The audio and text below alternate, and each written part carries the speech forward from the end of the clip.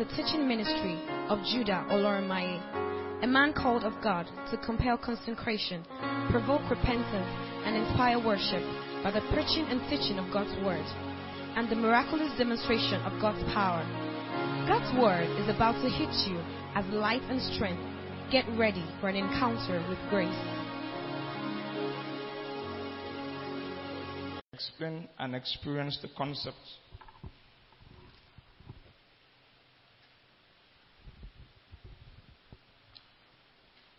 Hallelujah. All right. Let's read 1, 2, go. Pause. Okay, let's wait for some people. Some people don't really pick it up very quickly.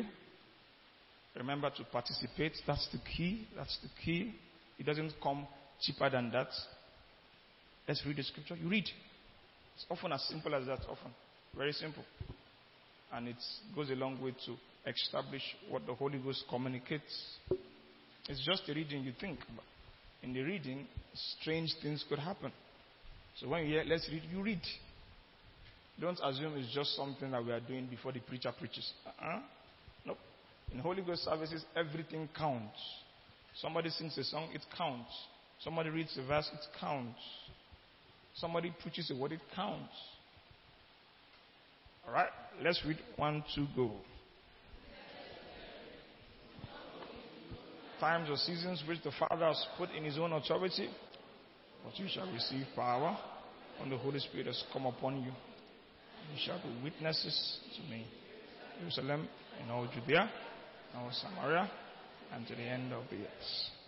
The emphasis this morning is verse 8, and the second part of verse 8, which is, you shall be witnesses. I will be teaching on what is titled, Witnesses by the Spirit. Witnesses by the Spirit. Let's quickly pray. Holy Spirit, we trust that you are ready for us, here for us, mighty amongst us. And as we look into your words for a few minutes, let there be signs and wonders to affirm the truth of these scriptures in the name of Jesus. Thank you, because we will never be the same again. In Jesus' name we have prayed. Witnesses by the Spirit. I think that everybody will agree that Jesus lived a remarkable life. Even those who are not Christians, if they check out the history books and they consider what was written about Jesus, we can easily come to the conclusion that his life was remarkable, wonderful. I mean, his life is a wonder. His life is something that everybody should aspire to replicate. Jesus lived in a way that his apostles were mesmerized. His followers were, always aloof. They were always amazed at what he did. Not just what he did, but also what he said. After his resurrection, he had an encounter with a few of his disciples. They were disciples from a distance. And they were talking about him. They did not know he was the one. This is in Luke chapter 24. Luke 24 and verse 19. But they were describing Jesus. And they said he was a man mighty. Mighty in words and in deeds. Mighty in actions. Mighty in speech. That was the description that the apostles or the disciples gave Jesus. In preaching the gospel to Cornelius, Peter, describing Jesus, in Acts 10:38 says that God anointed this man with the Holy Ghost and power. And he went about. Everywhere Jesus went, he was renowned for something. He went about doing good, healing all that were oppressed of the devil, because God was with him. That was what Peter told Cornelius about Jesus. But listen to me, if you look at the Bible alone and define Jesus or rate Jesus or score Jesus, it will be a remarkable score. It was perfect. All that he was supposed to do, he did. And he did excellently well. But there's a scripture that is very interesting in John 21 and 25. John 21 and verse 25. It was the last verse of this conversation, of this book He says there are also many other things that Jesus did, which if they were written one by one, if we were to write everything that Jesus did one by one, I suppose that even the whole world itself could not contain the books that would be written. We have 4 major books that describe the ministry of Jesus on earth: Matthew, Mark, Luke, and John. I mean, if you read through the pages of those books, you see how amazing Jesus was, no doubt. But the writer here says what we wrote down is just a summary. What we wrote down is just 1,000th of the real thing that Jesus did. If we were to write and document everything he did, the entire world will not be able to contain the books. Jesus was remarkable. I mean, every day was a miracle. Every week was a wonder. Every month was amazing. People who were following him were never bored. You can't be bored around Jesus. There's always something to behold, something to marvel at, something to be amazed at. That was how he gathered the crowd. The crowd didn't just gather around Jesus out of a religious loyalty. It wasn't because Jesus threatened them to come to church or threatened them to behave in a particular way. No. I mean, there was something worth following, something worth seeing, something worth observing in the life and the ministry of Jesus. However, well, after 3.5 years of active ministry on the earth, Jesus left the earth. He resurrected from the dead and then he ascended. That's what we read in Acts chapter 1, just before we get to verse 7 and 8. After verse 7 and 8, we see his ascension into the heavens. The people saw him ascend. It was not a dream, it was not a vision, it was not a trance. He left. But if you study the scriptures, you will see that it was not the intention for God, or it was not God's intention that the works of Jesus would stop just because he ascended. Jesus had a remarkable life, a mind-blowing ministry. His works were amazing. It was not the intention of God that those works would stop just because Jesus ascended. So in John chapter 14 and verse 12, put it on the screen, Jesus said something to his disciples. He said, those who believe me will do the works that I do, and even greater works, especially because I am living. I'm not going to be here forever. Jesus knew he was not going to be here forever. He knew he was going to spend 3.5 years. It was not a shock to Jesus. He had been teaching and training the apostles all that while, so that when he eventually leaves, they would continue from where he stopped. He that believes in me, the works that I do, he shall also do. And greater works than these he will do, because I go to my Father. So, go to my Father here refers to the ascension. And Jesus was saying, the work will continue when I go to the Father. The intention of God is that there is a sustaining, a continuing of the works of Jesus by those who claim to be followers of Jesus. One of the reasons Jesus had disciples or apostles or followers is so that they can continue his work. When he leaves, when he ascends, they will continue where he stopped. Look at it in Mark chapter 16 and verse 16 to 20. Mark 16, verse 16 to 20. Now, by the way, if you examine all the closing statements of Jesus, whether Matthew 28, Luke 24, Mark 16, or John 21, there are closing statements of Jesus. You can check. You would notice that there was a sense of continuity. In Matthew 28, he gave them the Great Commission. He told them to go and preach. But look at what he says in Mark 16, verse 16 to 20. He who believes and is baptized will be saved, but he who does not believe will be condemned. And this sign shall follow those who believe. So, signs shall follow those who believe. In my name. Everybody say, in my name. Alright, so in my name here refers to in my authority, and I'll explain the implication of that statement. They will cast out demons. And that's what Jesus was doing when he was on the earth. He was casting out demons. They would speak with new tongues. We don't have any document that affirms that Jesus spoke in tongues. But let's go on. Verse 18, they will take up serpents.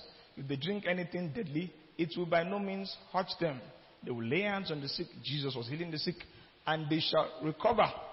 So then, after the Lord had spoken to them, he was received up into heaven and sat down at the right hand of God. So this particular writer explains to us the ascension. Jesus was received into heaven and then he sat down. But guess what? And they went out and preached everywhere, the Lord walking with them. So if you read in verse 19, it suggests Jesus went to rest. But Jesus did not go to rest. What he did was to set in motion something that will work on his behalf, something that can work on his behalf on the earth while he is in heaven. The Lord working with them, and this was the work, confirming the word. So it was the word that was confirmed, confirming the word through accompanying signs. Jesus knew he was going to leave. He set up a structure that will continue his work. Jesus is not resting, as it were. He's not idle. Although he has ascended, what he did was to set up disciples, train disciples, and give the disciples something they can use to continue where he stopped. Jesus will not be satisfied. Jesus will not be impressed if his ministry stopped at his earthly existence. It will be a failure. They say this, and I'm sure you've probably heard it before, that success without a successor is a failure. Have you heard that before? Have you heard that before? Okay, if you have not heard it before, it's a common leadership quote. So, work for 3.5 years, remarkable. What an applause, impressive. But that was not the idea. The idea was to set a pattern for others to follow after, such that 2,000 years after that 3.5 years, the works of Jesus continue. Centuries after that 3.5 years, the work of Jesus must continue. So all the display of power, all the display of glory and of love and of mercy was towards the end that the apostles will watch him and then pick it up from where he stopped, continue. When they also end their own ministry, they will hand it over to people and they will continue. The works of Jesus must continue. But why is this so? And this is not just something that is peculiar to the ministry of Jesus. We notice that Moses handed over to Joshua, Elijah handed over to Elisha, and on like that. You see many examples of people continuing the work that they began in God. Judges chapter 2 and verse 10. Let me begin to narrow in into the emphasis of my teaching this morning. Judges chapter 2 and verse 10. This will give us a clue as to why God believes in continuity. When all that generation had been gathered to their fathers, the word gathered to their fathers meant that they died. Sometimes the KJV uses very interesting phrases to describe death. Gathered to their father does not mean they had family meeting. It means that one coup, they be buried in the burial ground of their father, gathered to their father. Another generation arose after them who did not know the Lord, nor the work which he had done for Israel. And so after Moses and after Joshua and after certain leaders that were put in charge of representing God in the eyes of the people, when those ones gathered to their fathers, that is, they died, a generation was born that did not know God. A generation was born that had no clue about the mighty works of God. They did not know that God parted the Red Sea. They did not know that God did mighty miracles in Egypt just to ensure that Israel came out. They did not know that the river Jordan was parted under the ministry of Joshua. They had no clue about God. They heard there was a God. Perhaps they thought that there was a God, but they did not know him. They were not intimate with him. They were not familiar with his works that he had done for Israel. And this is the chief cause of generational idolatry. When you see a people who are not serving Jesus, not serving God, not living in the ways of God, it's probably because it's not their fault. They did not meet God. Maybe their fathers met God. You know, some of our fathers, some of our grandfathers look at us and say, what kind of Christianity are you practicing? Because the God that they serve, you see how some of them say, the God of 1930. Have you heard that statement before? The God that they know of, that they're familiar of, it seems like a different version to the one that you seem to be serving. I wonder, is it the same God? But it's not our fault. You know, it is the God that we know that we will serve. At the point in 1 Kings chapter 18, Elijah discovered that Israel was serving Baal. Israel was serving Baal. I'd like to quote and reference the exact verse in verse 37 to 39. I'd like to see a few phrases here. Israel was serving Baal. I mean, Baal was an idol, a dumb, stupid, dead idol. And this idol received all the allegiance of the people of Israel. They will go and be bowing to it. An idol that cannot talk. An idol that cannot prophesy. An idol that cannot do any miracle. And they were bowing to it. But it's not their fault. That was the God they met. So they were worshiping Baal. And so in proving that God was God, that Jehovah was God, Elijah had to demonstrate something. Hear me, O Lord, hear me. That these people may know, now look at that phrase, that these people may know that you are the Lord God. If people don't know that Jesus is Lord, it's not their fault. Look at the following conversation. And that you have turned their hearts back to you again. Verse 38. Then the fire of the Lord fell and consumed the burnt sacrifices and the wood and the stones and the dust, and it licked up the water that was in the trench.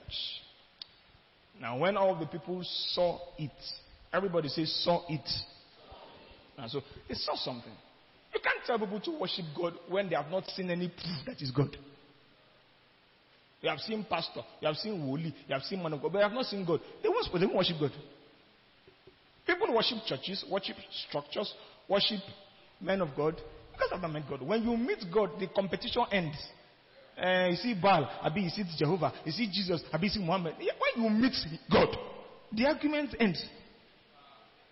The argument ends. So he says they saw it. And what happened? They fell on their faces. There was not a worship concert. Nobody was on the keyboard. Nobody was singing.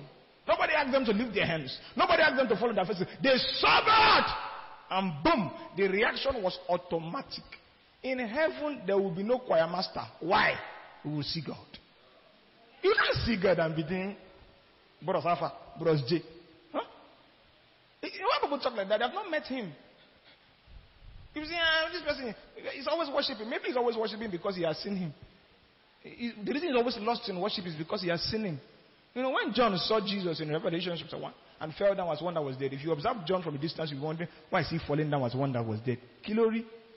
But if you saw what you saw, you will fall down as one that was dead and you may not recover. You know, he even stood up. They stopped him to say, stand up, John. You may not even recover. You may just from there enter your rest. So when I see people mocking those that are ecstatic in worship, it's not your fault.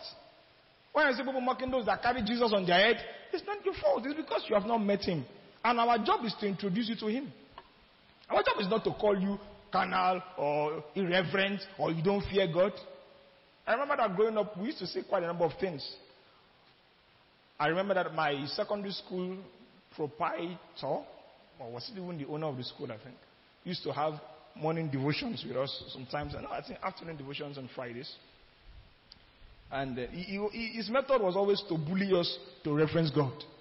He would tell us that we must close our eyes so that we will not see God. Everyone that sees God will die. And that was his own way of bringing us into submission and orderliness. Don't close your eyes. You want to see God. If you see God, you will die. But maybe we should have seen God. If we saw God, in fact, it would have been better for us.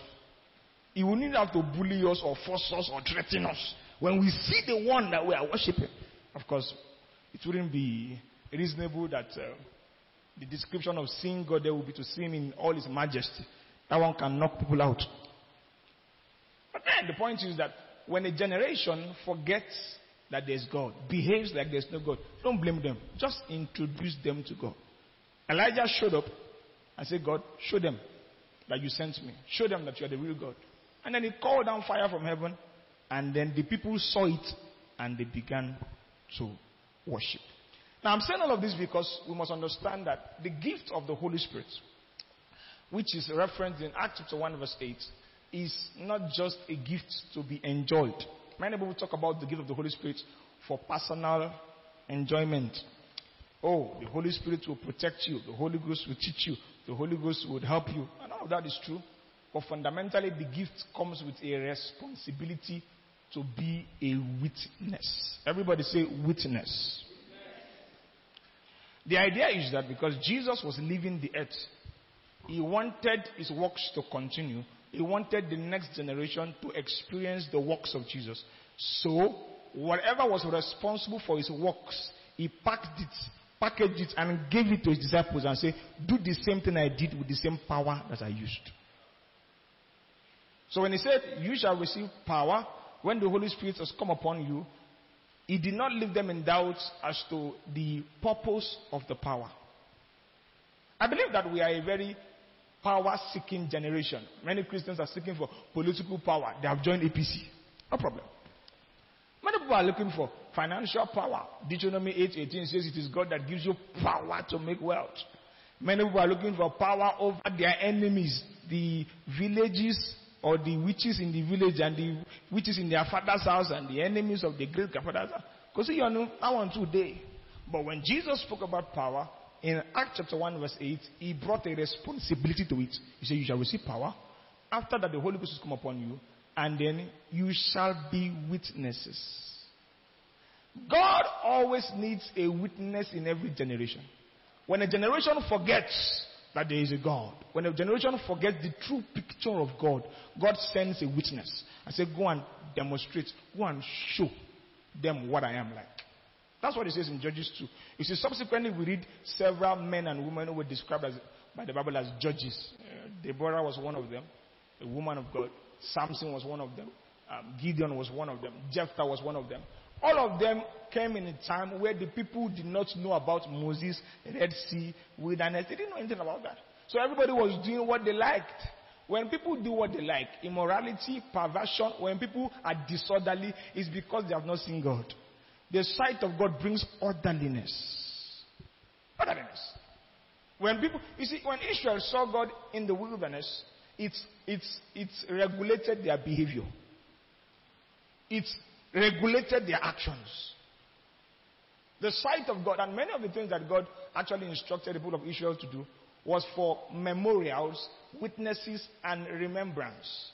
He will ask them to observe certain ceremonies and say, when your children ask you, why are you doing this? Tell them it's because when God brought us out of Israel, He brought us out with a mighty hand, and He asked us to put blood on our doorposts, and the angel of death passed, but did not touch us. God wants consistency, sustenance of His character, His power across every generation. In this generation, we need witnesses. Many Christians are practicing Christianity without this understanding that the essence of the Holy Ghost is to be a witness. Everybody say again, witness. When you hear witness, what comes to your mind? Now, for me, speaking without the experience of a preacher, if I hear witness, I'll probably think of preaching the gospel, doing evangelism. Do we understand? There's a group called Jehovah Witness. What do you know them for? They go about knocking people's door, sharing some booklets. My mother was a very good customer of their books. Their books are very scientific, very informative, but also very occultic. And I've had a few encounters with one of them. One day I heard my pastor in Ilorin spoke about his experience. One of the things that the Jehovah's Witnesses do not believe is the power or the person of the Holy Ghost. The person of the Holy Ghost. They don't believe in few things. That's why they are not considered Christians. I'll have to teach you this so that you can recognize what a Christian is or a Christian is. Some days ago, a political activist was talking about polygamy, and I saw that many Christians don't even know simple things. Don't even know simple things. You don't even know who is a Christian. Someone does not believe Jesus is God, and you are listening to him. You are sharing his post. You don't know that person is not a Christian. He doesn't believe in the divinity of Christ. So we have to establish fundamental doctrines of. There may be different doctrines. Don't wear trousers, don't wear earrings, but there are some fundamental ones that makes you a Christian. Jehovah's Witnesses don't even believe in hell. But one of the things they don't believe is the power of the Holy Spirit. So one of my pastors was having a conversation with them, and the argument was getting too tough. His name is Minister Samson Obembe. So when Obembe saw that the matter is becoming above words, he said, I demonstrate that. He said, just say this after me. The Holy Spirit is not real. Just say it. As the guy was about to open his mouth, he noticed he was already shaking. So say it. Say it now. Just open your mouth and say it. And the guy said that the heat was becoming too much and he was sweating. He carried his book and left. You see, we talk too much because we are not enough witnesses. We are not. Okay, I was trying to define what a witness is. When you hear witness, most times you think about somebody going to talk. Come to my church, preach. Okay, that's a dimension of witnessing, but that's not the ultimate sense in which the dictionary or the Bible describes a witness. Now, if you are familiar with law terms and law phrases, you will know that a witness also can speak about somebody who has an evidence or who testifies about an event. In concluding a case, judges often listen to witnesses, especially when there's no sufficient first-hand evidence. If somebody was accused to kill somebody and it was done in a private place where nobody saw it, and somebody now comes and says, I'm a witness, although nobody saw me, but I was there when this man killed this person. That person will come and testify. When you come and testify and do testimony in church, we were not there when God healed you. But when you testify, we can understand what happened when God healed you. Do you understand what I'm saying? So a witness testifies. But that word is not just about what you do with your mouth. Because the phrase witness is more of being a person than a person doing something. A witness is who you are, fundamentally, not just what you see.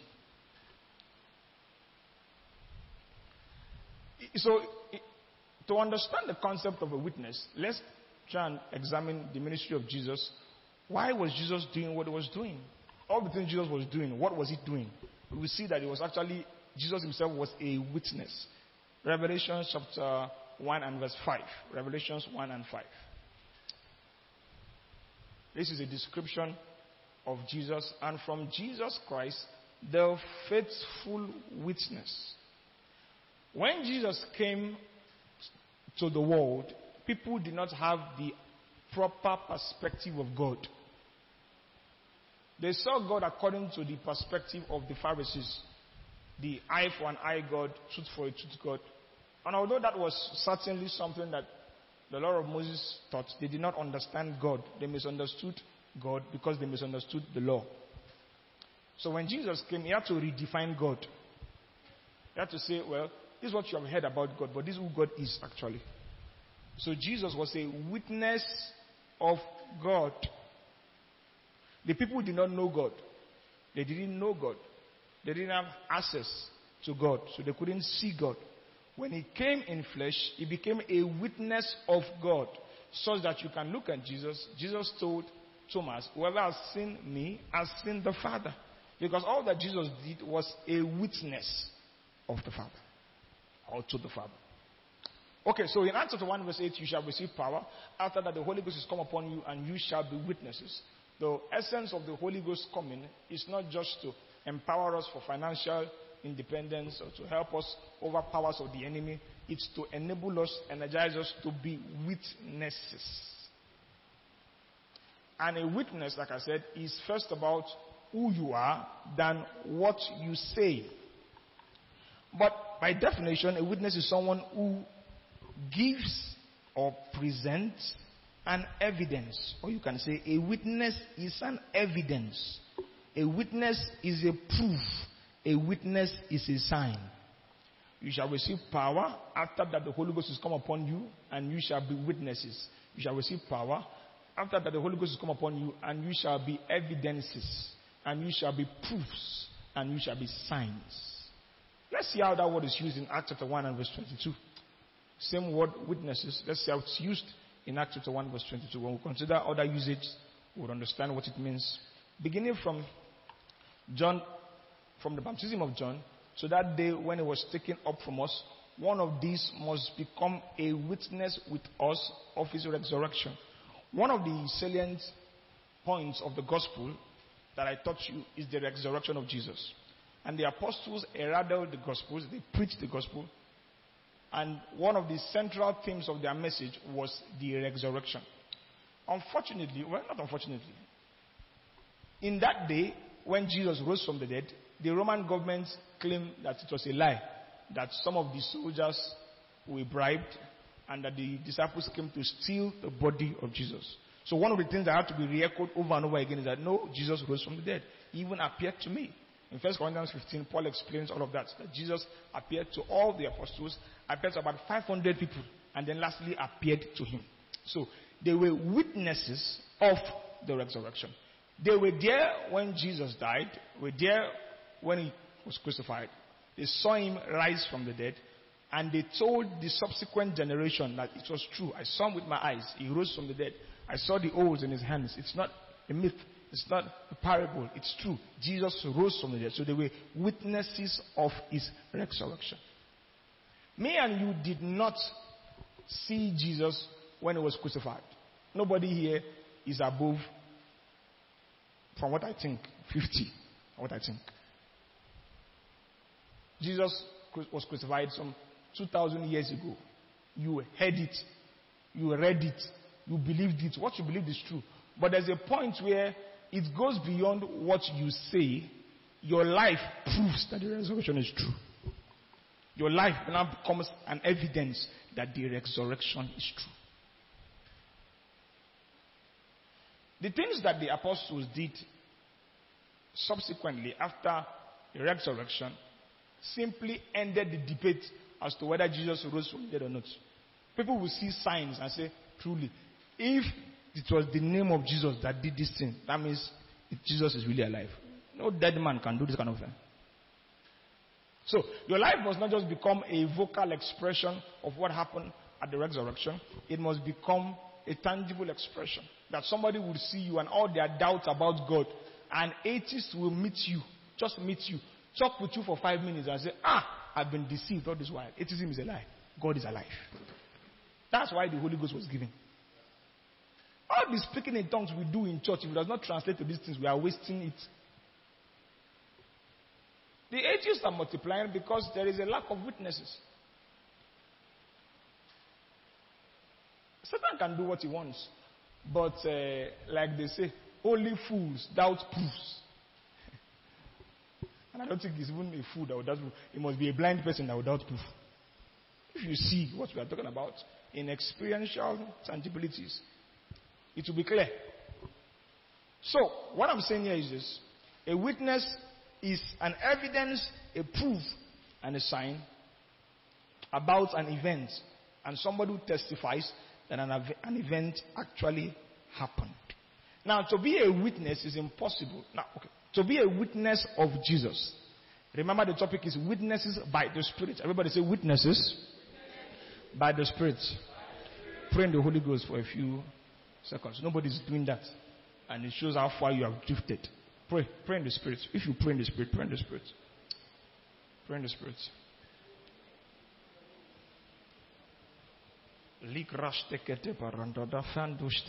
Your mind will be restored back to the place of revelation, back to the place of impartation.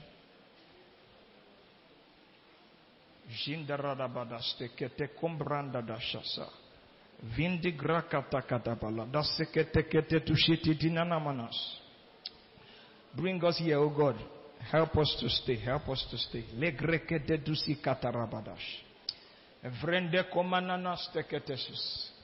Hallelujah. Glory to God. Glory to God. Now you can be a witness of Muhammad without power. You can be a witness of Buddha without power. You can be a witness of Orunmila without power. I believe that many of the African gods, once you can dress in some ugly creatures, you can put chalk here, put chalk here. You can have a shrine and use fear to manipulate people. You can be a witness for them. But if you are going to be a witness for Jesus, you will need power. To present a Jesus that is powerless is to misrepresent Jesus. You cannot talk about being... Jesus knew this. That's why he told the apostles in Luke chapter 24 verse 49, tarry in the city of Jerusalem until you be endued with power from on high.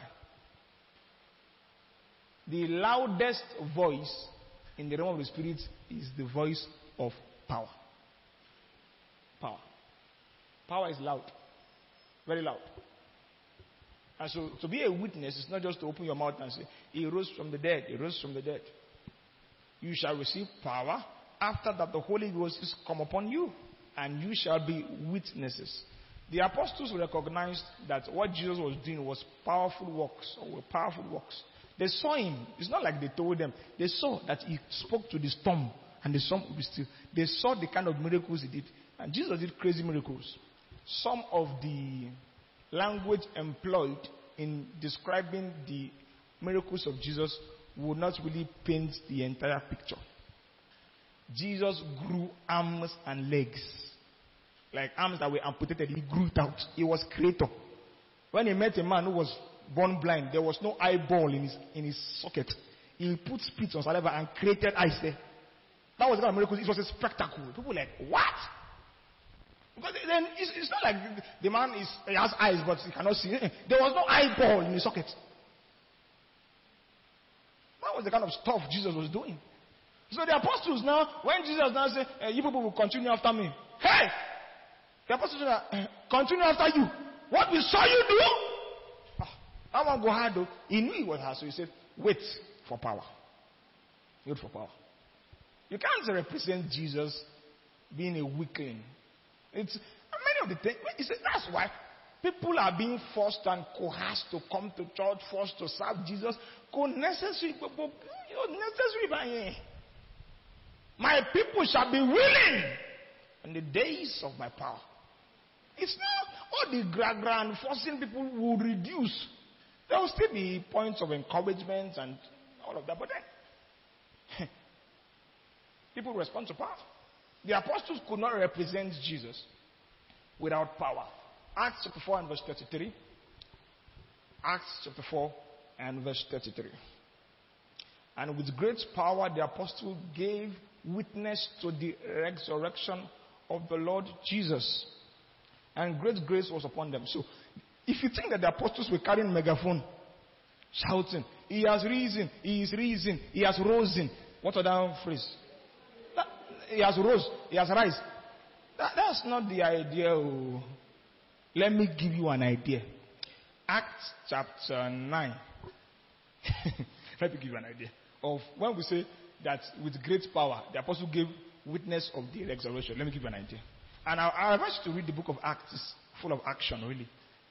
You see that power is loud. Power is the loudest.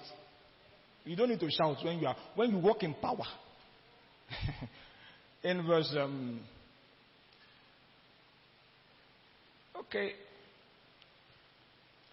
and verse 31 to 34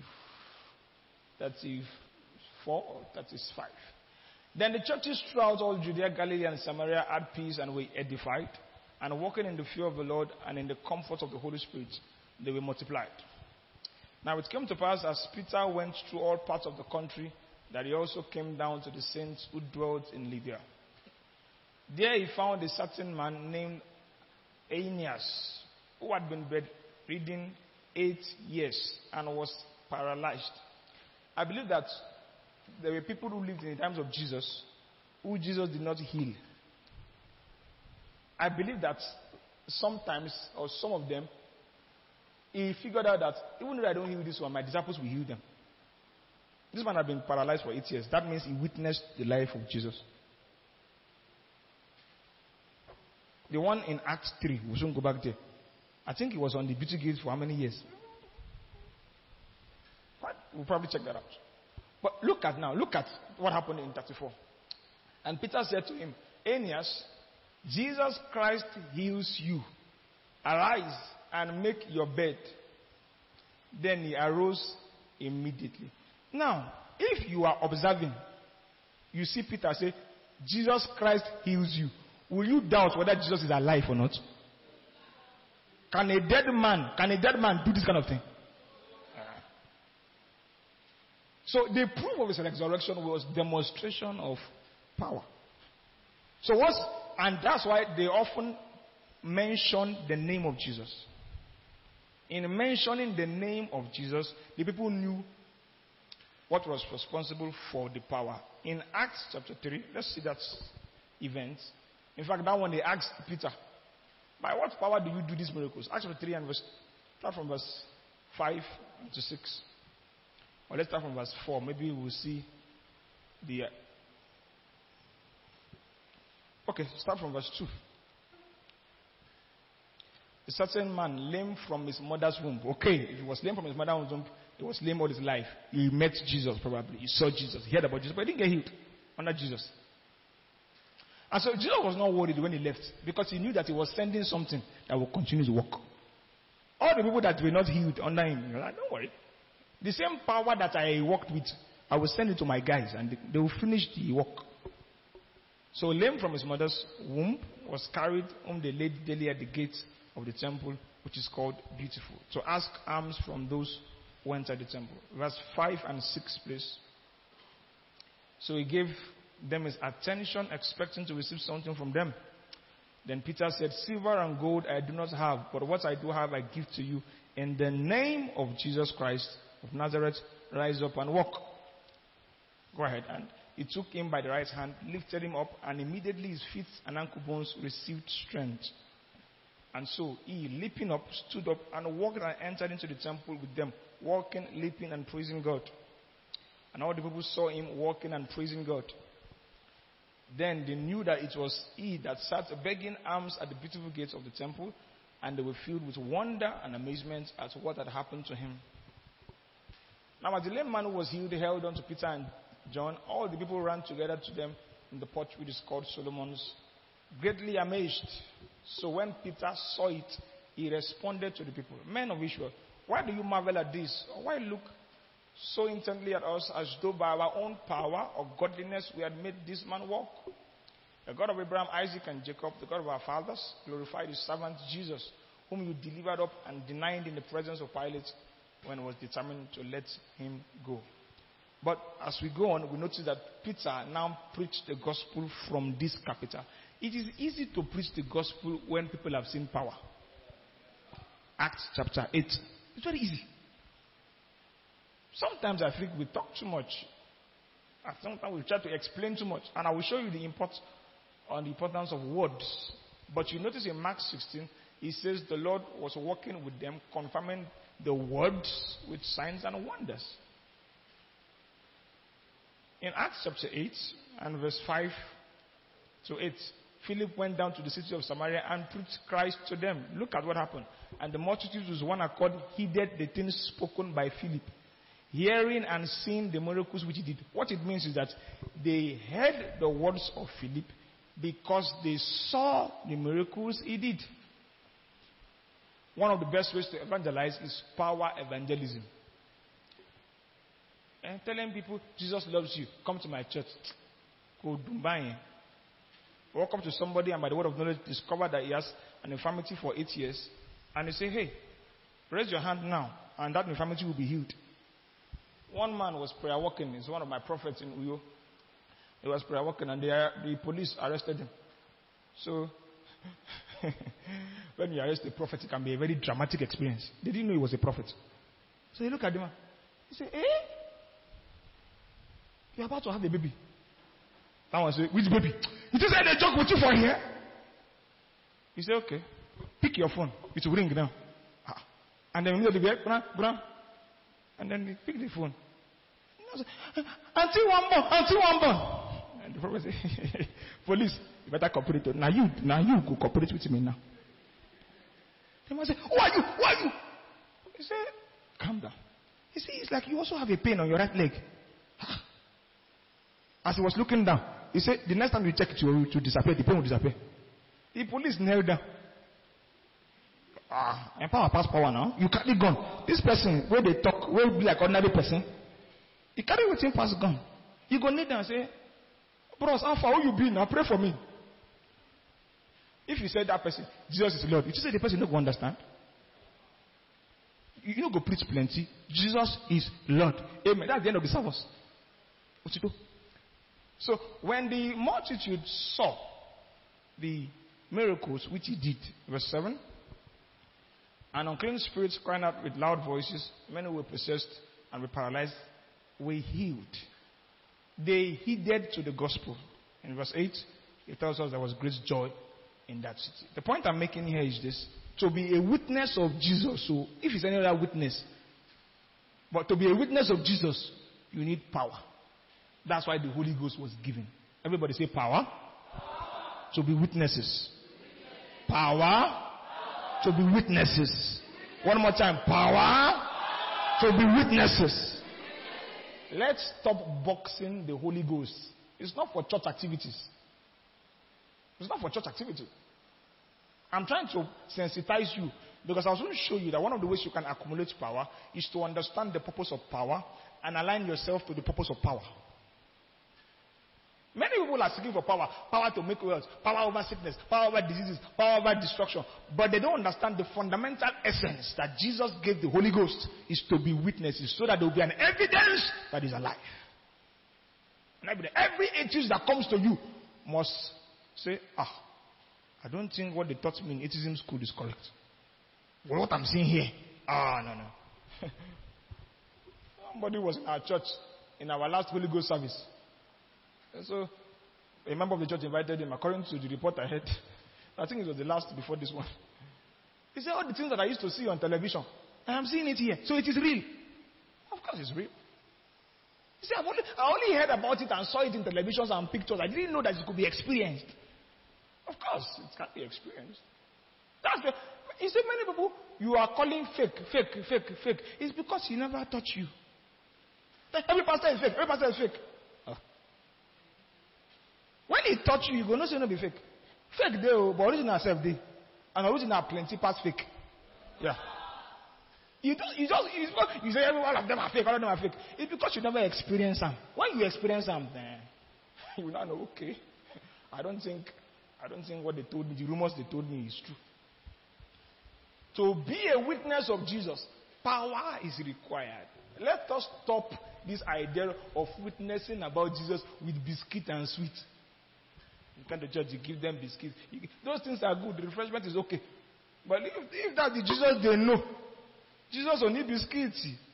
If that's the Jesus they know, if the only thing to live in their remembrance is the biscuit that Jesus gave. Even the bread and fish Jesus gave, I hope you know it was a miracle. Sure, you know, he did not buy the bread and fish. Even when Jesus did simple charity work, it was still a miraculous action. That's the Jesus that we are serving. That's the Jesus we are representing. That's the Jesus we are witnessing.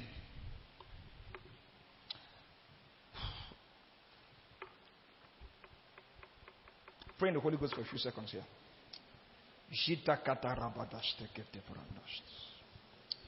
I'd like to encourage you to participate in times of these prayers. Pray as much as you can.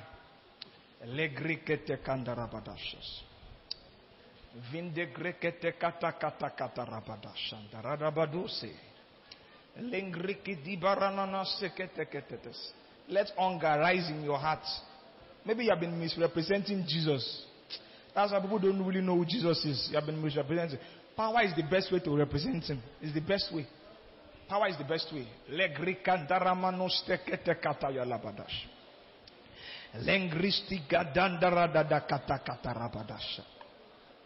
Oh, thank you, Holy Ghost. Hallelujah. Hallelujah. Everybody say witnesses by power. We have tried to explain what it means to be a witness, but that's just the English definitions. In Acts chapter 1 verse 8, where we are quoting from, it reads, you shall receive power. After that, the Holy Ghost will come upon you and you shall be witnesses. The word witness in English, we have explained it, but in the Greek means something kind of different. And when you understand this point, you will now understand how you can accumulate the power of God to be a witness of Jesus. In almost every other version, it reads witnesses, witnesses, witnesses. But the word witness here in the Greek actually means martyr. A martyr. That's a M-A-T-R-Y or T-Y-R. Now, who is a martyr? A martyr is somebody, in the general sense, who dies for his faith. He dies for his religious beliefs.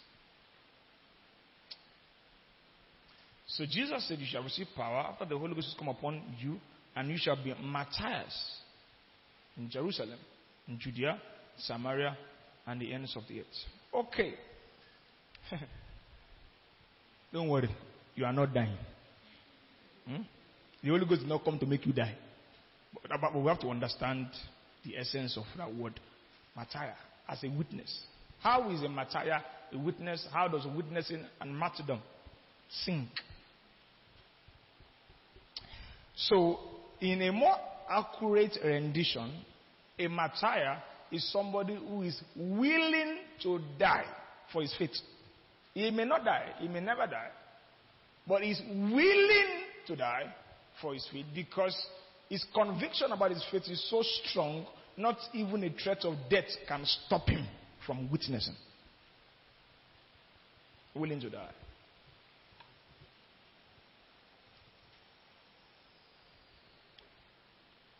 You shall be witnesses. You shall be willing to die.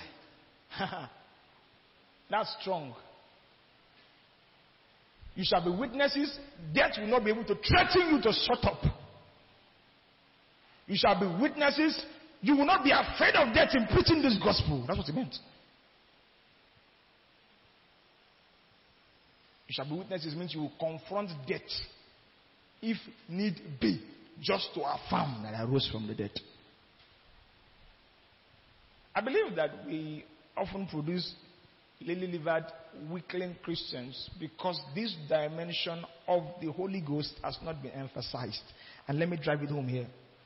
What you hear at the instant that you are about to be baptized of the Holy Ghost is very important to determine what you will experience about the Holy Ghost. For some of us, all we heard was that receive the Holy Ghost so you can speak in tongues. For you, that was the entire essence of the Holy Ghost. That's all you heard. So you stopped there. You made no solical demands in reaching out for the riches of the Spirit beyond I speak in tongues. And that's why there is a need to begin to re-emphasize certain elements of the Holy Spirit's ministry that the Bible mentions.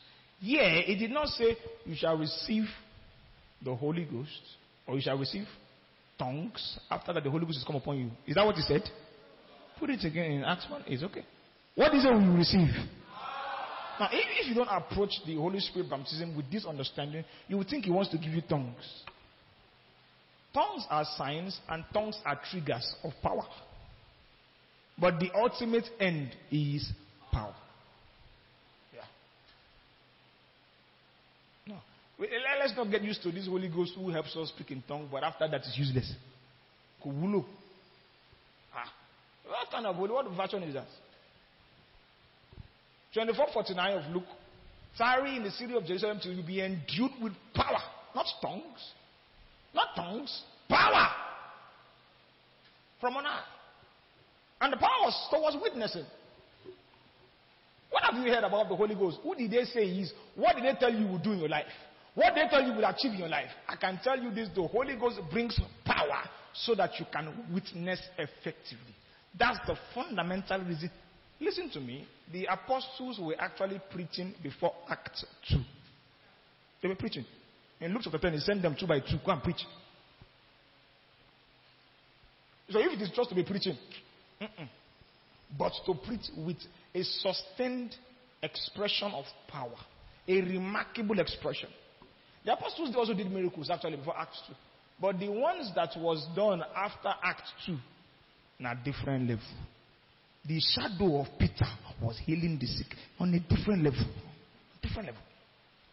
It was not just the regular one. It was in the grade that Jesus did. You know, before Acts 2, they were doing power as apprentice. You know, if you give a tailor to an apprentice, he can sew clothes, he will still sew something. What could that be? The one that the apostles, that's why in Matthew 17, they brought one boy. They said, Jesus, we brought him to your disciples. Your disciples could not heal him. They were still in kosher. They asked Jesus, why couldn't we heal him? He said, because of your unbelief. After the Holy Ghost came, levels change. Levels change. Even in preaching. Peter preached one sermon, 3,000 men were converted. One sermon. One sermon converted 3,000 men. Power, conviction. To be a witness of Jesus, you will need power. However, witnessing here refers to a martyr. A martyr is somebody who is willing to die for his faith. Now, this is where we often miss it. To understand a witness also, let's also read John 1 and verse 7 to 8. This is about John the Baptist. Now, I will give you the implications of being a martyr here. This man came for a witness. Everybody say witness. So it's the same word martyr here. To bear witness of the light, that all through him might believe. He was not that light, but was sent to bear witness of that light. So he was sent to be a martyr of the light. This man came for a martyr, or as a martyr, depending on how you want to infuse the words there. So, John did not come for himself. He says he was not the light. He only came to bear witness of the light. He came as a martyr to manifest, to represent the light. What does that mean? An element of martyrdom is that your life ends. You cease living for yourself. This is why power is now scarce. We will now understand why, there's little power. We will now see that the degree that a man expresses the power of the Holy Ghost is the degree to which he lives for Jesus. You know that when the apostles gathered around Jesus, they left everything. They had no other life.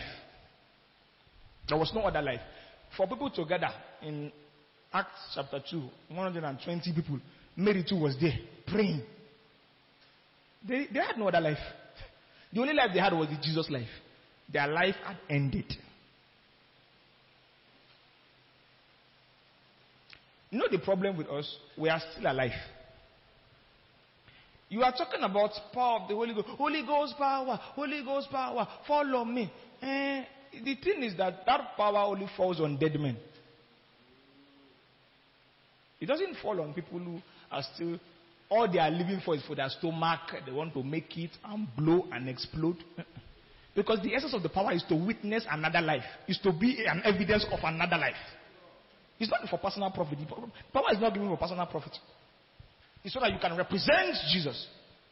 So if you have not died to your own self, to your own plans, to your own ambitions, you can't express in full measure the power of the Holy Ghost. All they did when they gathered in the upper room was to express that they had no other life. There's nothing else we can go to. Peter used to be a fisherman. He left it. There was nothing else. I'm not saying all of you will do ministry. Or some of you will. You won't know now. Don't worry. You can't run away. You can't hide it. You can't fight it. It's too late. The seed has been planted, it has been watered, it's just about to germinate. It will germinate with chuku. If you touch it, it will hurt you. You have to leave it and let it grow and bear fruit. That's the way. But I'm saying here that if you are a medical doctor, you can be an evidence that Jesus is alive. That's what we say, witnesses. You know that he said in Jerusalem, in Judea, in Samaria, and the uttermost part of the earth. He's saying every sphere of influence, there will be proofs that I rose from the dead. I'm going to scatter my people everywhere. Put them here, so that there will be proofs. When they see them, they will say, he rose from the dead, truly. Somebody will see you, and their doubts about the fact that Jesus is alive will just disappear. What kind of a life is this? It has to be the Jesus life. How does a man live like this? That's why the Holy Ghost was given. So now, if you want to receive the Holy Ghost just so that you can speak in tongue and chase your village witches, or you can speak in tongue and protect yourself, you will receive a measure of power, but it will be a drop too little to achieve anything. In heaven, on the day where people will be counting, this is what I achieved with the power of the Holy Ghost. You will say, I spoke in tongues. Then they ask you, that's all you did? You say, yes, I spoke in tongues. Ah. Is that what you want? Is that life? When Paul will say we subdued kingdoms, you will say, I spoke in tongues. That cool. No, I don't want that one. When people will say we shut the mouth of lions with the power of the Spirit, what will you say you did with it? When people say we turned entire cities upside down for Jesus, what will you say you did with the Holy Ghost? Aside from that, you spoke in tongues. Stop emphasizing the trigger. Emphasize the purpose. Witnesses. Witnesses. That's why he gave us power. That's why he gave us power. Pray in the Holy Ghost. Pray in the Holy Ghost. Pray in the Holy Ghost. That's why he gave us power. There's a hunger rising. There's a hunger rising. Pray in the Holy Ghost. It's a trigger to power. It's supposed to lead to something. It's a means to an end. It's a means to an end. Lekete kataka rabada shekete krostas. Jigende granda radabada shekete katakata badas. Lingrekendi dusikiti kanda rabada shekete brandas. Lekekekekeke kataya kataya nanana granda dadabadas. Witnesses of Jesus. Witnesses of Jesus. Witnesses of Jesus. Witnesses of Jesus. The rise of witnesses. The emergence of witnesses.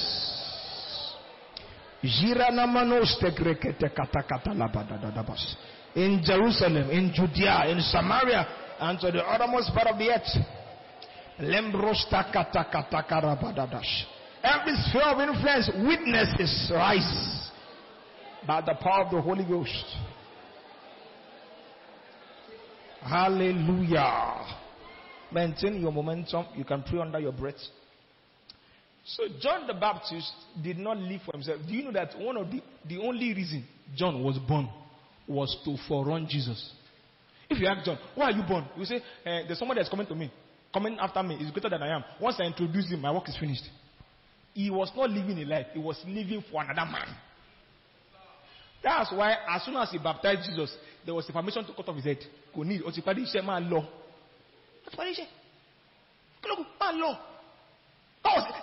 the life that compels power. We are looking for power for ourselves. We want to make it in life. We want to hammer. We want to blow. Witnesses. Witnesses. That's the martyrdom. To die to self. Philippians 1:21. This was the life of Apostle Paul. Look at how we described it here. Simple phrase. If you see Paul expressing power, it was the power of a martyr.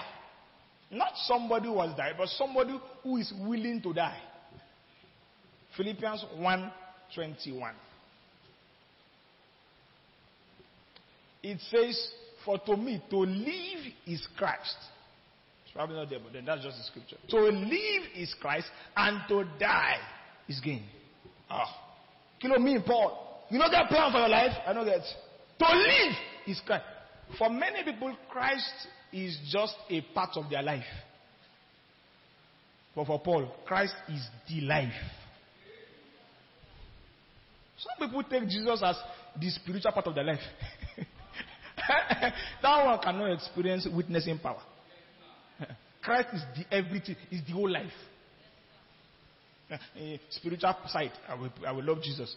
I have spiritual goal. My spiritual goal is to love Jesus.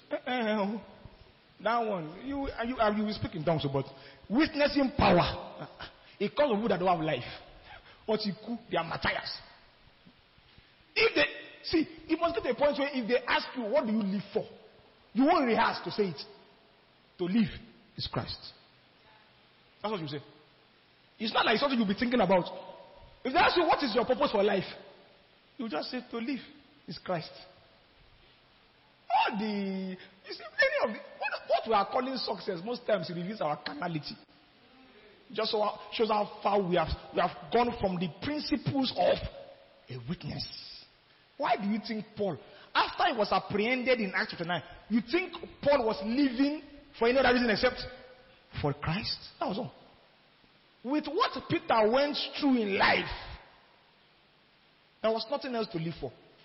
If we can't preach the gospel, let's just die and go. There's no, why am I here? That's how they lived. So when you see them compel power, now let me teach you this. Witness, martyr. Witness, representative. When you begin to live as a martyr, what happens is that it is not just the realm of power, because power is a general commodity in a sense. What is not general is authority. The license to use power. Power. Yes, only good power. But what is now, what gives a specific edge is authority. Everybody say authority. Now that one, 9 Peter, we say, in the name of Jesus, that is in the authority of Jesus, get up, walk. It means to act on Jesus' behalf without asking for his permission. Now that's the real power. You won't ask Jesus, can I use? You will just go and do. It's what Elijah did. By my word, before God do my stand, there will be no rain. Elijah did not ask God. He just went and acted on God's behalf. And that's the real power. You have authority, license to use it. That's what the apostles had. That's what the Holy Ghost is supposed to operate through with you. But if you limit it to power for making it breakthrough, personal, all those things, you underutilize the power of the Holy Ghost like that. Everybody say power for witnessing. Power for witnessing. To live as a martyr. I have no life. Well, you see, when you get to this point, you think go they flow nafu. You have no life. You can't be living your life, living on your own terms. John the Baptist, that's all he lived for. From his conception, he was introduced to the person he was living for. His mother went to Mary. He held the lip of the baby. They introduced themselves. You don't come, I don't come, we could come after 9 months to make we do work. They knew John the Baptist did not come. He didn't have a personal ministry. When he saw Jesus, he told his disciples, this is the Lamb of God. Follow him. Leave me, follow him. I'm done. You're done with me. You don't need me again. Follow him. That's how to live as a martyr. No personal plans, no personal goals. Just living for the one who died for you. That's what it means to be a witness. A witness. But too many things are choking this power. What I want to help you do is to release all this your personal, me, my. Selfishness will hinder the flow of God's power. Living for yourself, by yourself, on yourself, through yourself, with yourself, in yourself. Come on now. Somebody died for you so that you will live. Why don't you live for him? The early church knew the meaning of Christian. What we are teaching is not ministry principles, it's Christian principles. That's why I say you may not hold mic like me, but where you go, you will just be a witness for Christ. Anywhere you go, the academia, medical world, politics, you'll be a proof that this Jesus still there, he's still there, and I'm a witness. I'm the evidence that he did. I'm the evidence. If you have doubts, look at me.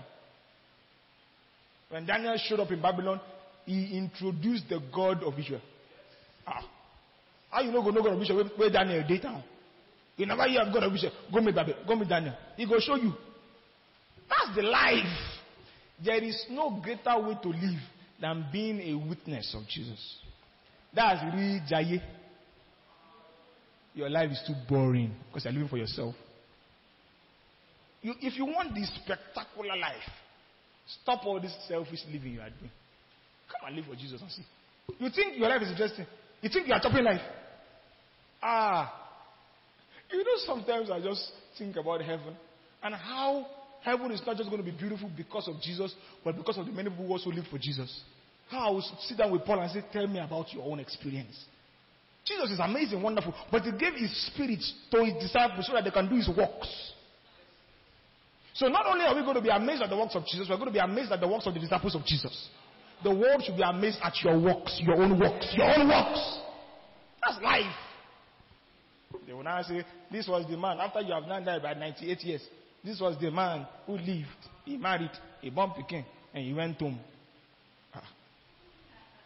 Okay, they will add, he spoke in tongues. Is that one life? Is that what you want? Is that what people do? And the day Kenneth Hagin was buried, hey! You see, people thought Kenneth Hagin was an anointed man, proud to his death. When he died, people were confused. They were not sure whether it was a man or was an angel. One lady came to the burial ground and said, "Oh, this man has died." Ah. He said, "When I was born without eyes. My mother just took into me. He only touched me. All he did was touch me. And eyes came." Nobody knew of that story. It was not written in any book.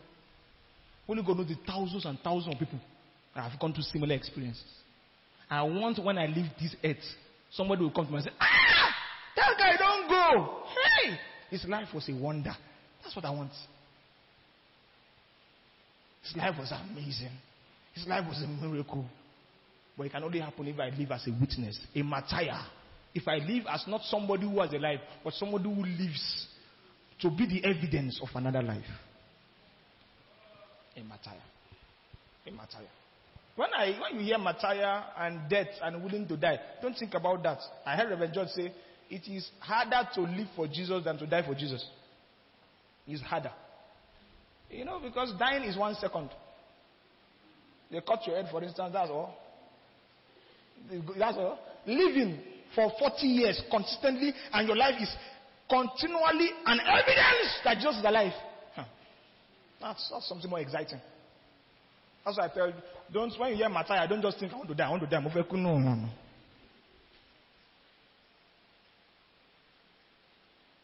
I will live as the evidence. All the doubts around me, when they see me, they will say, he's alive. He's alive. A martyr, a witness.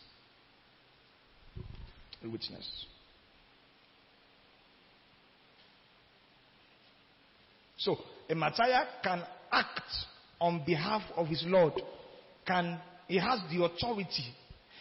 I like that Acts chapter 9 account where we read about Peter. I like the method that Peter used. Because we are used to, in the name of Jesus, rise up and walk. Put it again, Acts chapter 9. And he said in the name of Jesus, rise up and walk in Acts chapter 3.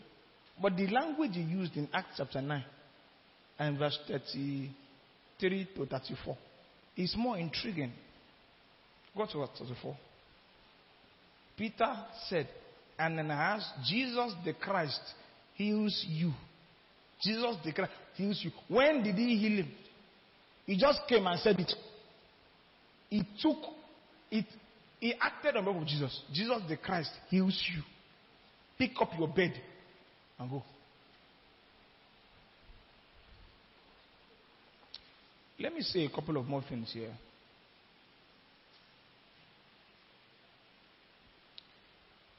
There are 4 or 5 features of the apostles and the early church we see in Acts. I just want to mention them. These features affirm the reality of the power of the Spirit unto witnessing. What I want you to do is to look at these features, crave them. That will be your trigger into being impacted with power. Witnessing cannot happen without power. You may not see power in tangible terms, but you can see power based on what it produces. You don't see electricity, but you see light. So you know there's power. When you look at the features of the apostles, you can know some of the triggers or some of the things that affirmed that they were powerful people. This would help us to be effective witnesses. But as I mentioned them, I like you to crave them, desire them, walk in them, and you see God's power more in your life. Number 1, the apostles were passionately in love with Jesus. Passionately. Let me use the word crazily in love with Jesus. This was because they had received the power of the Spirit. It is the power of the Spirit that baptizes you into this reality of falling in love with Jesus madly. Falling madly in love with Jesus. When I look at the apostles witnessing about Jesus, I noticed that they witnessed out of love. You know, if you have ever been in love, love can make you do crazy things. Okay. I will not be talking for 6 hours on the phone. Probably have not fallen in love before. You will not know 6 hours went. 6 hours will be like 6 minutes. Time till me or more. Oh, need more. Because you're in love. All the crazy stuff you saw the apostles do. Really crazy stuff. Look at what happened, for instance, in Acts chapter 5 and verse 18. This one was, I was looking at it this morning, I was like, Ugao. Acts 5 and verse 18. And they laid their hands on the apostles and put them in the common prison. But at night, an angel of the Lord opened the prison doors and brought them out and said, go stand in the temple and speak to the people of the words, rather all the words of this life. And when they heard that, they entered the temple early in the morning and taught. But the high priest and those with him came and called the council together with all the elders of the children of Israel and sent to the prison to have them brought. Now, you know what amazed me in this story? Somebody entered jail because he preached gospel. They release him. He go back, they preach gospel again. Are you not crazy? You don't go rest one day. I believe that even the angel discovered that these people are madly in love. So he said, as I'm releasing you, you know what to do, Abi? Back to the square. Go and preach again. Small challenge, you know, come church again. You are not in love with Jesus. I know that God is in love with us because of the extent He goes to forgive and tolerate over and over and over again. Hardship does not stop a lover. Anybody that quit a relationship out of hardship was not in love. When you're in love, you endure to the end. It's just how love works. When a marriage vow is said and they say, for better, for worse, till death do us part, what they mean is that if you really love each other, there will be nothing like divorce. Divorce is simply a proof that people really did not love each other. There was no love. Whether the person that is beating the wife or the person that is emotionally abusing, there was no love. That's why. Love will make you do crazy things. Acts chapter 4 and verse 30. No, let's do Acts chapter 4 verse 34, please. Look at this one. Now was there any among them who lacked? For all who were possessors of lands or houses sold them and brought the proceeds of the things that were sold and laid them at the apostles' feet, and they distributed to each as anyone had need. And Joseph, who was also named Barnabas by the apostles, translated son of encouragement, a Levite of the country of Cyprus, having land, sold it and brought the money and laid it at the apostles' feet. You see, this kind of mad generosity that was displayed in the early church, it was because they had been baptized in the power of the Holy Ghost as witnesses. They were crazily in love with Jesus, madly in love with the church. These days, we have to whine people to give. We have to sing song. Give, it shall be given back to you. Good measure, press down, lift up your offering, prophesy to your offering, decree to your offering, send your offering an errand. People are not in love. For God so loved the world that He gave. When you are baptized in the Spirit, they will be begging you, stop. Otito, don't give again. We have enough. It's okay. Sold the land, brought the proceeds. Sold land, brought the proceeds. We read from the next chapter that they brought all the proceeds. Because the man who came and brought half and lied that it was all died. We'll soon get there. Sold land, he didn't bring tithes, brought the proceeds. Now only love. It's only love that can drive someone to that kind of an extent of generosity. One of the ways I know somebody is not yet a martyr is that in pockets, never born again. Martyrs don't withhold what is profitable. They are willing to spend and be spent for the sake of the gospel. That's a martyr. We have people that are calling themselves kingdom billionaire. Kingdom billionaire, where they give 2% of in earnings to God's work. Now kingdom billionaire. He said the kingdom billionaire. This one sold land, gave all. You say you be kingdom billionaire, you are giving 2%. What kind of, just say you are a billionaire, a Christian billionaire. Don't be saying kingdom billionaire. A kingdom financier, that's what they call them. Kingdom financier, giving 2%. Do you know what it means to be a... This man sold all and brought the proceeds. The person will sell all and brought half and lied. He died. show you the high standards of generosity. Because in verse 35, it says the generosity was so much that nobody lacked. For nobody to lack, the generosity must have been mad. Really mad. But it was not compulsion. It was baptism by power. By the Spirit. When you are baptized like this, you will be in love with Jesus.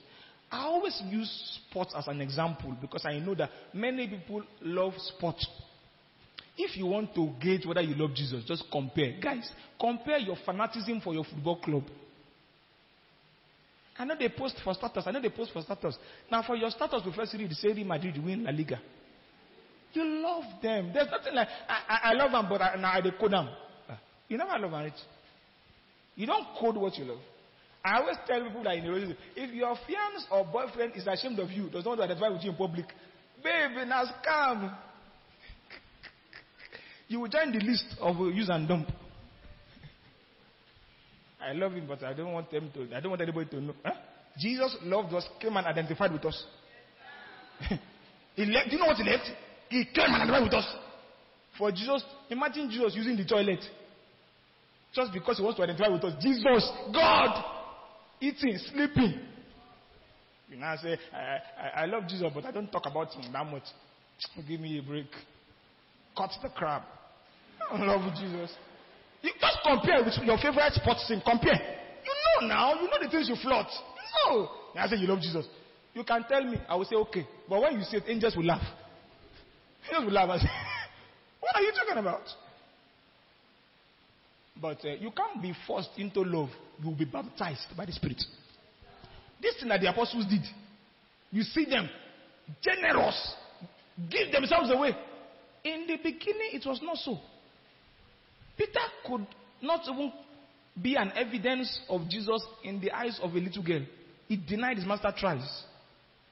When the Holy Ghost came, everything changed. Willing to die. Okay, if you want. Now he was willing to die.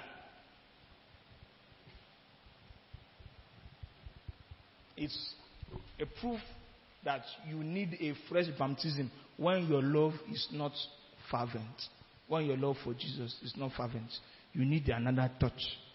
You have collected the Spirit baptism prior to that time, you need another touch. I'll soon show you that the Spirit baptism can be consistent and subsequent. When your love gauge is low, that witnessing power is reducing.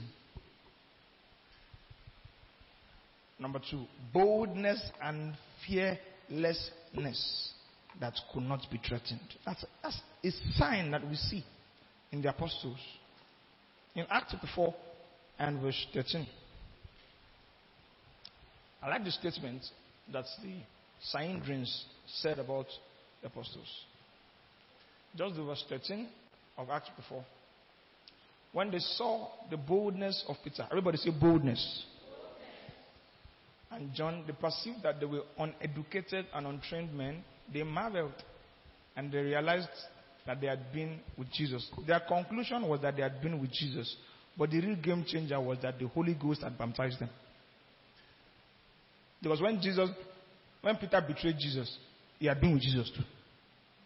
But this one happened after Acts 2. When there was witnessing power, there was a certain boldness. The Bible says they saw the boldness. All the wonderful miracles of Peter, boldness knew. Looked at a lame man and say, in the name of Jesus, rise up and walk. A man who has never walked in his life. How do you tell a man who has never walked in his life to rise up and walk? You won't even teach him how to walk. When he saw that the man did not understand because he never walked, he carried him by the hands. Up! Boldness. Didn't you think about it? What if he fell down and he broke his leg and he did not walk? They will not say, now those Jesus people, wicked people. Boldness. Boldness is also a function of the Spirit's power. If you don't have it by the Spirit, you don't have it.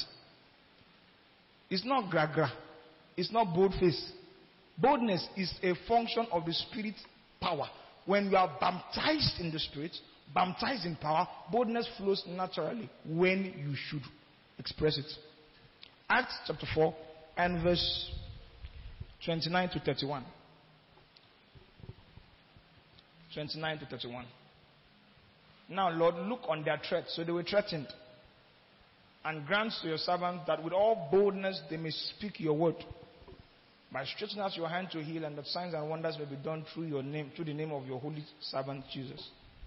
And when they had prayed, the place where they were assembled together was shaken. Pray in the Spirit, pray in the Spirit, pray in the Spirit. Librados tekete faradadabash. Jikete kopatisi kataramba daste Christus. Lekete kete kombranda dadabasto kovranda yalabadash. Witness, witness, witness, witness, witness, witness, witness. Hallelujah. Go back to the reading. When they had prayed, the place where they were assembled together was shaken, and they were all filled with the Holy Spirit and spoke the word of God with boldness. It was the function of prayer and being filled with the Holy Ghost. It was not a function of, I want to be bold now, I'll be bold now. No.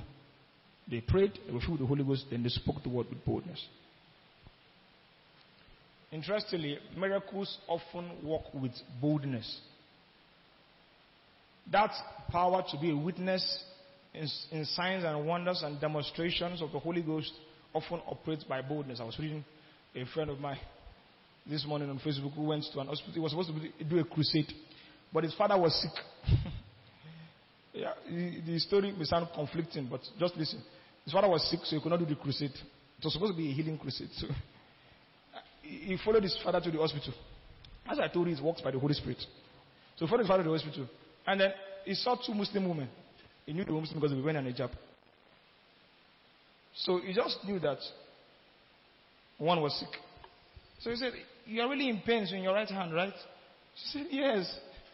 And boldness, out of nowhere, just said, raise that hand up now. And she raised it, boom. And as you know, it occurred to her that, who are you to tell me to raise my hand? And as she dropped it, the pain was gone. So she was like, who are you? So the sick father said, oh, my son is a pastor. Boldness. It was, that man will not have planned to tell a Muslim woman, raise your hand. Boldness will make you say things that you will say, what did I just say? But it will be too late. What you saw? And God will confirm his word with signs and wonders following. They will have family meeting. And there will be an occultic threat. And you will come and say something. You will be the smallest in the house, so you just say something. And when you say it, they will say, you just small. But the sign that will follow immediately will make them say, what you say? It worked. It worked. Evidence. Witness. Proofs. But this boldness, it comes when the Holy Ghost, it's not something you plan. It's not, I plan to be bold. When I get there, I will not be afraid. It doesn't work like that. It's baptism you need. When it comes to baptism, it just flows out of you naturally. Boom. And number 3 here, there was a high level practice of righteousness. In the early church, amongst the apostles, there was high level practice of righteousness. It was a proof that they had received the power to be witnesses. Sin is always a problem. One of the ways to be a witness of the resurrection is to live above sin. The standards, I have just one scripture or illustration to prove this point. The standards were so high in the early church that somebody would lie to God and would die. Or somebody would lie to Peter. In Acts chapter 5, put it on the screen. Acts 5 and let's start from verse 2. He kept back part of the proceeds, his wife also being aware of it, and brought a certain part and laid it at the apostles' feet. But Peter said, Ananias, why has Satan filled your heart to lie to the Holy Spirit? So that's the sin. The sin was not because he brought half of the money. The sin was to lie against the Holy Ghost or lie to the Holy Spirit and keep back part of the price of the land for yourself. While it remained, was it not your own? After it was sold, was it not your own? Why have you conceived this thing in your heart? You have not lied to men, but to God. Verse 5. And Ananias, hearing these words, fell down and breathed his last. So great fear came upon those who heard these sayings. Verse 6. The young woman arose and wrapped him up, carried him out, and buried him to be amongst his fathers. I added that one. Now it was about 3 hours later when his wife came in, not knowing what had happened. Peter answered, tell me whether you sold it. Peter said, define wala. You saw that the first person died because of lie. You went to go and settle the other person again for lie. I always help them. When I say something about to lie, I will help them. I say, when I say that they are thinking about the answer, I say, don't worry. Don't kill yourself, don't worry. Don't say anything. Now loku daku. And ku is in different dimension. Now loku. So I can, if I ask a question, I say, this one wants to lie against the Holy Ghost, especially if I know it's revealed to me, I'll just say, don't worry. I'll talk about it later. I'll never reach it up. I don't want to, but this Peter is a wicked apostle. Oh, somebody, the husband had died for deception. You now set the wife up. Say, tell me, whether you sold it for so much. She said, this one don't know what's up. She said, yes, for so much. Peter was a wicked man here. Peter said to her, how is it that I'm just joking, that you agreed together to test the Spirit of the Lord? Look, the feet, that first one, you know that Peter did not say you will die. The man heard the words and died. But look at the second one. Look, the feet of those. Parara, parara, parara.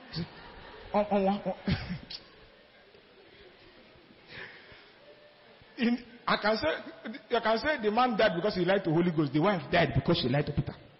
Now Peter killed this one. He said, the feet of those who are coming to carry the husband. Oh, they are coming to. Verse 10. Immediately she fell down at his feet and the breath lashed. And the young men came. Parana, parana. It's like they were ready. Because the first time they came too. Was it their job? I don't know. It's like they were ready. Who's next? Buried her by her husband with their fathers. Verse 11. And so great fear came upon all the church and upon all who heard these things. It was this that was the basis for the practice of righteousness. But it was because of the power of the Spirit. Of course, these guys didn't die in the power of the flesh. That's why you can't say Peter killed them. They heard the words of God. Peter said, you lied against the Holy Ghost. There was so much great witness. Look at the next statement. And through the hands of the apostles, many signs and wonders. Now, he said it in the same breath because the death of this couple was a sign and a wonder too. Were done amongst the people, and they were all with one accord. People did not stop coming to church because Ananias and Sapphira there. Everybody just sat up and said, everybody, Mura, Mura, Parana, Parana, Ombembe, Mura, Mura, no lie. Oh yeah, no lie anymore, no lie. That's a beautiful church. A church with the fear of God. Not the fear of men, the fear of God. A great fear came upon them. Everybody sat up. We are not playing here. Everybody sat up. The power of the Holy Ghost. One last point here. They were also given to expressions of miracles and what I call convicting words. Miracles and convicting words. Now, many times the apostles we saw that worked with signs and wonders, but we also saw compelling words, powerful words. What Paul spoke about in 1 Corinthians 2 and verse 3. Our preaching and teaching did not come with enticing words of man's wisdom, but in demonstration of spirit and power. 1 Thessalonians, I think in verse 5, chapter 1 verse 5, he spoke about the kingdom of God not just being in words alone, but in power. The preaching did not come in words alone, but in power. Okay? In power and in the Holy Spirit. Okay? Now, so there were words that were powerful words. In Acts chapter 2 and verse 27, Peter preached, and I told you his preaching converted 3,000 men. That preaching was powerful. There was no miracle actually that day. There was no, like anybody raised the dead or something like that. It was just preaching. But it was powerful words. I must have missed that scripture. It uses the phrase, what shall we do to be saved? Acts 2:37. Sorry, not 27. 37. Now when they heard this, they just heard. They did not, there was no miracle, no limb was raised. They heard. They were cut to their heart. The only thing that has the power to cut to the heart is powerful words, what is called compelling words. And said to Peter and the rest of the apostles, men and brethren, what shall we do? 3,000 men. 3,000 men. Men and brethren, what shall we do? Your words as a Christian are instruments of war. When you operate in the Spirit's power, your words are not just words. They say talk is cheap. Well, talk is cheap if it is not powered by the Holy Ghost. Talk is cheap when it is not the word of a witness. The words of a witness are piercing words. You know that I told you that when you're a witness, you act on behalf of Jesus. Yeah. Because you're no longer living for yourself. Jesus can trust you with his power. Jesus cannot trust selfish people. Because they will use that power. They will use power to make money.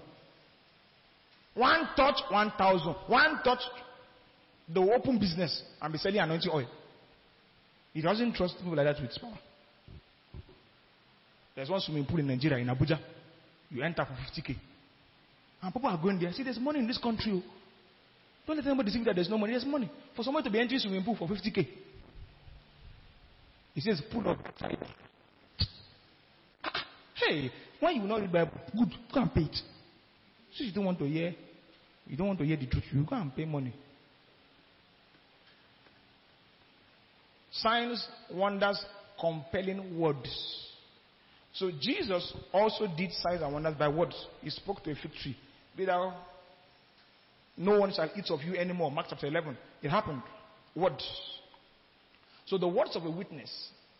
You see, the words of a witness compel compliance. That's the way Reverend Tolu put it. Compels compliance. So if you hear a town crier who is a messenger of the king, "Back down, by this time tomorrow there's going to be a town." Now the king will not come out and say it himself. He will send somebody. But you dare not disobey. Because the person that came and said it was a representative of the king. Compels compliance. It's just a town crier. You don't know that the town crier was sent by a king. You now say you're not coming. Order. Parara, parara, parara. They are coming. Comply. When a Messiah speaks, if you see the way Paul spoke in Acts chapter 16, Paul will command blindness on a man. You this pervert person, you don't want to stop from this show. Deceitful. From henceforth, be blind. He won't even pray to Jesus. He won't say, "Jesus, oh, by your hand, touch this man to be blind." He will speak on behalf of Jesus. Be blind. And the man was blind for a season. Authority. Stand to your feet. If you have a hunger for real power, pray. Just pray. It's not in my hand. It's in the baptism of the Spirit. But pray. Tongues are triggers. Triggers into baptisms. I'd like you to pray real. Pray boldly. Pray fervently. Pray with a desire. I must be a witness. I must be a witness. There will be no much impartation. We don't have time for it. Just trust God for your own personal touch. What you're about to receive today is not for church. It's not for church manifestation. It's when you go to your hostels, when you go back to your family meeting, when you go back to your street, they will say, truly, Jesus is alive.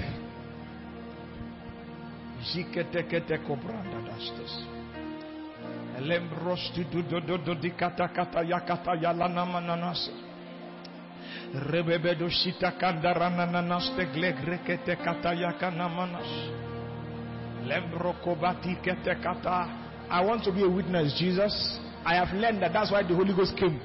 I want to be a witness. I'm no longer living for myself. For some of you, that's how you will pray. You will say, I'm no longer living for myself. Enough of my own life. Enough of my own plans. I'm living for Jesus. To live is Christ. To live is Christ. To live is Christ. To live is Christ. Lembrusta ganganda yankanta yandaranamana lembruste yakata. If you are praying, pray. In Acts chapter 2, they waited in prayer. You can imagine how they were praying. You can imagine how they were praying. You can imagine how they were praying. Don't pray like nothing is at stake. There's something at stake. There's more to your life. There's more to your life than having a degree, bagging a PhD, getting married. There's more to your life. You are supposed to live as witnesses. Witnesses. Witnesses. Witnesses. Witnesses. Witnesses. Witnesses. Lakata kata yakata rabadadas. Lembra kata kata yalamanana shikede kenene numra. Lakata kata yakata yakada ramanoste grekete kodalas. Lekete kata yakata rakata yakana brandas. Labra kodobadie de kete kada yakata yakata labadas. Come on. Pray some more here. Pray some more here. Pray some more here. Some things are probably challenging your God. Some things are waiting for proofs. Are you going to keep giving excuses, or you will say it's time to show proofs? It's time to show proofs.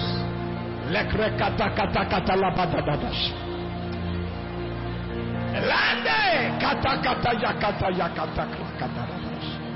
Hold your hands with somebody and pray. Hold your hands with somebody beside you. Oh yeah, pray, yeah. Let's get this done quickly. Get it done quickly. Pray in one accord. Share the passion. Share the hunger. Landa kata kata yakata baladabash. If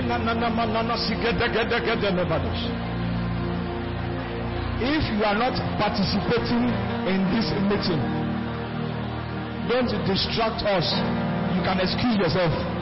If you are not participating, don't distract us. You can excuse yourself. Because I cannot guarantee what will happen in terms of the kind of power. If it's destructive because you are not participating and you are distracting, it's not healthy. I will only say it once. Lembra katakabaya baladash.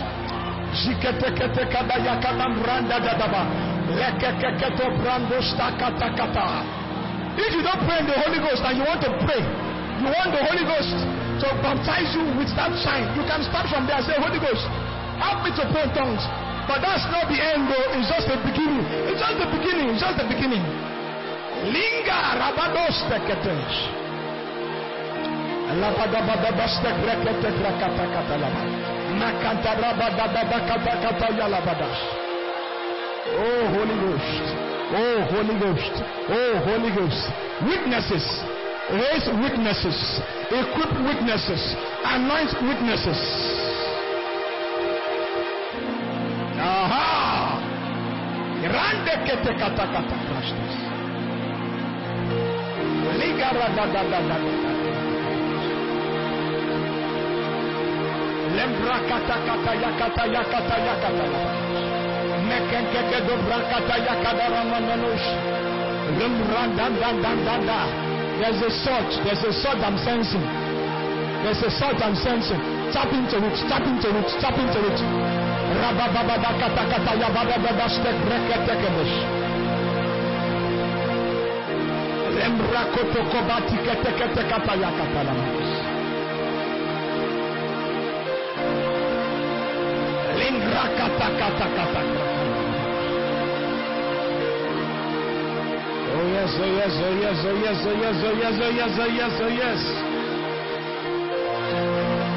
Ligarada da.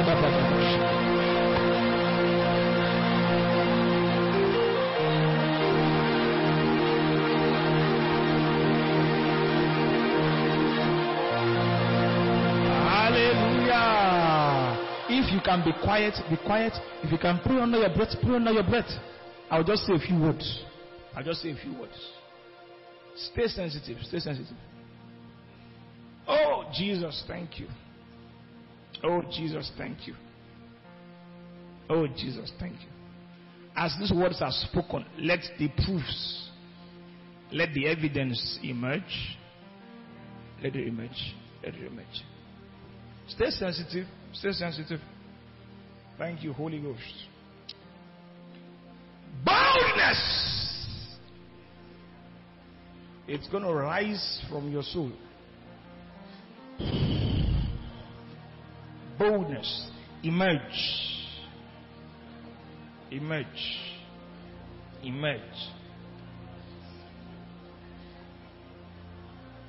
When I say boldness, you say Holy Ghost. Boldness! Just wait. Expect it to rise. When you say it, you wait like that. Expect. You may not even know now that it has come. It is when you will face a situation tomorrow. You will, am I like this? Boldness!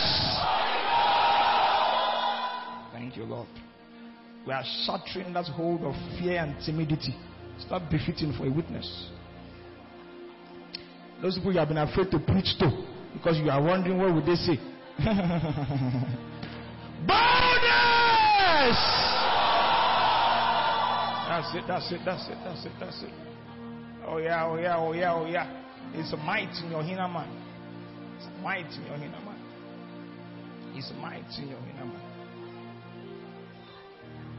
When I say passion, you say Holy Ghost.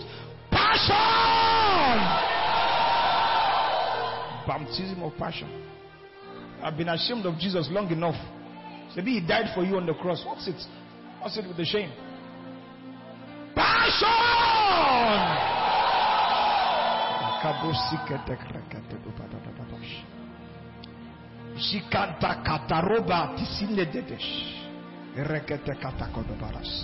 When I say wonders, you say Holy Ghost. Wonders!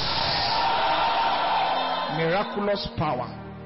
Miraculous power. You will be a sign and a wonder. A proof that Jesus rose from the dead.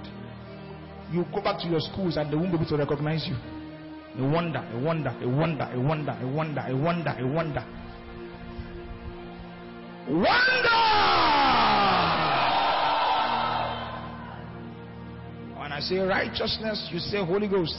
Every of those stupid, sinful addictions will break. The capacity to stand for Jesus in a perverse world will be enforced. The Holy Ghost is holy. Holy Ghost. He brings power for righteous living. He raises the bar so high so that you are blameless. Righteousness! Many people need this one here. Many people need this one here. Some people have given up on their purity work. Something is stirred up in your soul. Righteousness!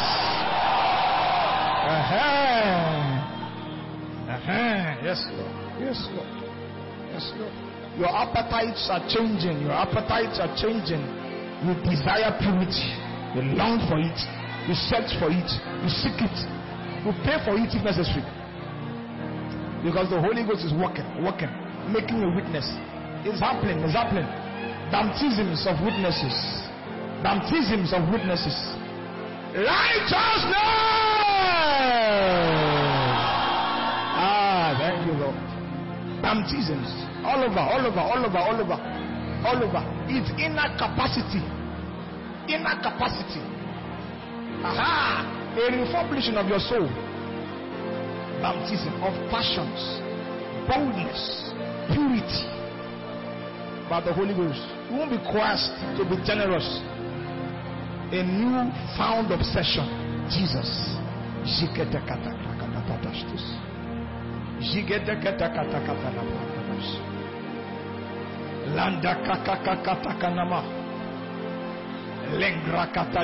If your hands are burning hot, just raise it. If your hands are burning hot, raise it where you are. Just raise it. I see them. Those are the people that God seems to have made them to touch here.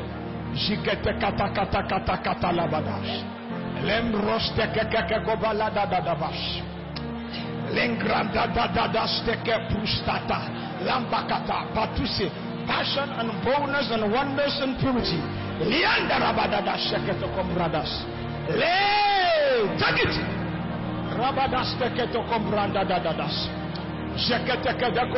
Passion and boldness and wonders and purity.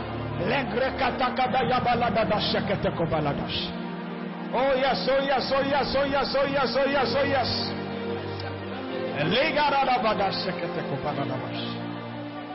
If your hands are up, keep them up. I'm just going to touch it. That's all. Just touch. Just touch. Passion and boldness and purity and wonders.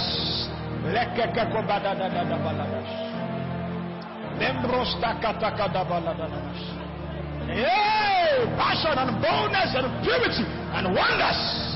It rises.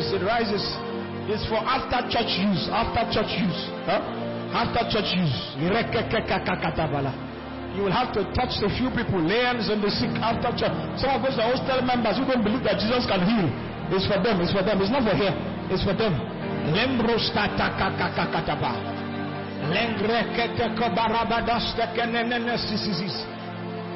Is there another sign? Okay, if what you are feeling is on your legs, raise your hand. If the sensation is on your legs,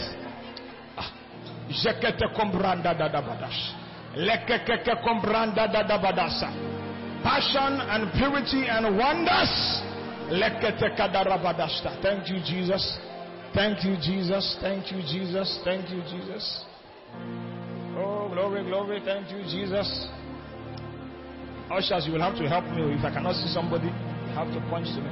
Passion and purity and boldness and wonders. Baptized as a witness. Baptized as a witness.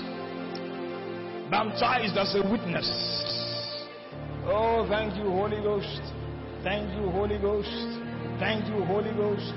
Thank you, Holy Ghost. Passion, boldness, purity, wonders. Oh, thank you, Holy Ghost. Thank you, Holy Ghost.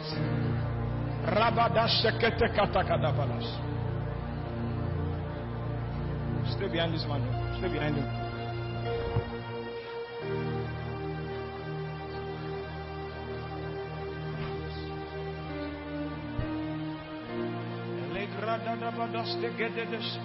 Take 2 minutes and just consecrate yourself. Jesus, my life is for you. I don't have a life. It's your life. My life is of my own. To you I belong. I give myself to you.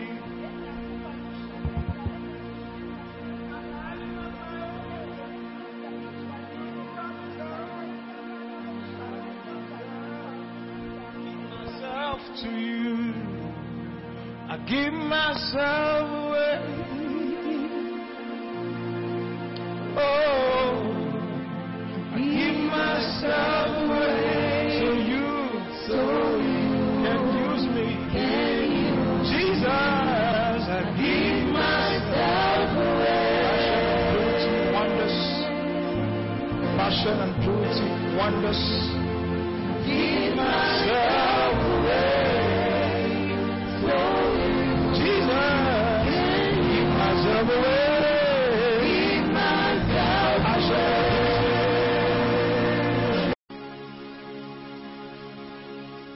We trust that you've been blessed by this teaching. We look forward to receiving your testimonies, prayer requests, and feedbacks. You can send us a mail at judahmaye@yahoo.com. That is JUDAHMAYE@yahoo.com. Till next time, remain in the consciousness of God's word and power. Thank you.